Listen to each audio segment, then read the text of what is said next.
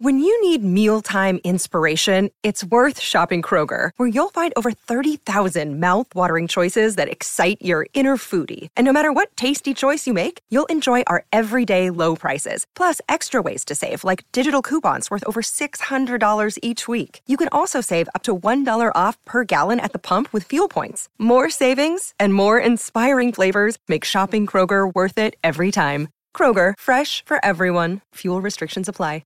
Another day is here, and you're ready for it. What to wear? Check. Breakfast, lunch, and dinner? Check. Planning for what's next and how to save for it?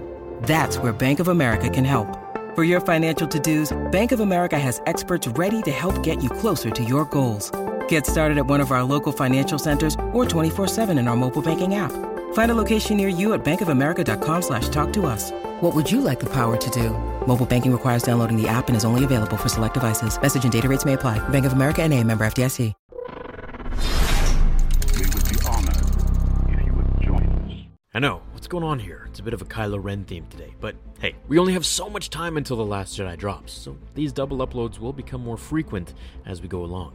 I hope you don't mind. So why does Kylo Ren's lightsaber crackle and spit fire? Well, because the directors thought it looks cool and different. Thank you for watching, everyone. No, I'm just kidding. Alright, no, seriously, it's because his lightsaber crystal is cracked. We all know this. Now, his design is ancient, which I've mentioned before, as we can see written in this plaque. Now, the reason for his cracked kyber crystal is something I can theorize on and put some pieces together. Pun intended. Luke. He's now confirmed to have a shard of a kyber crystal on his neck, as a necklace, hanging just over his heart. This crystal, while we don't know for sure yet until the film drops, is a piece from Vader's lightsaber. It's an old crystal, that's for sure. When Kylo ransacked the temple and lit it on fire, I think he took a piece of Vader's lightsaber crystal and housed it within his own. However, due to it being incomplete and missing this shard around Luke's neck, it spews, spits, and crackles violently. Kind of like Kylo's personality and temper, don't you think? Always fighting to remain as a straight blade, but failing to do so. Filled with too much raw power that it needed 2 exhaust shafts on either side in order to just maintain itself, being emitted from the blade. I always like noticing these intricate little nods to inanimate objects in Star Wars and the characters who interacted with them.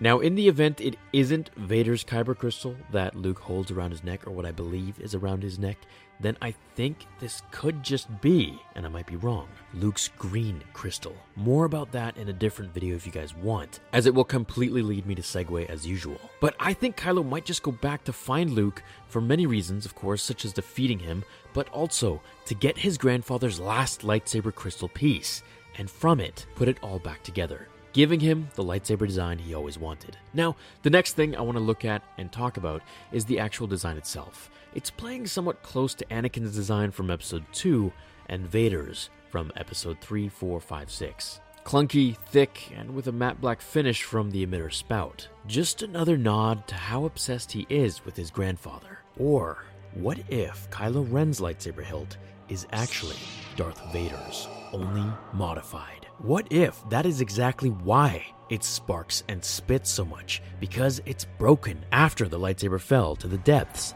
of the Death Star 2.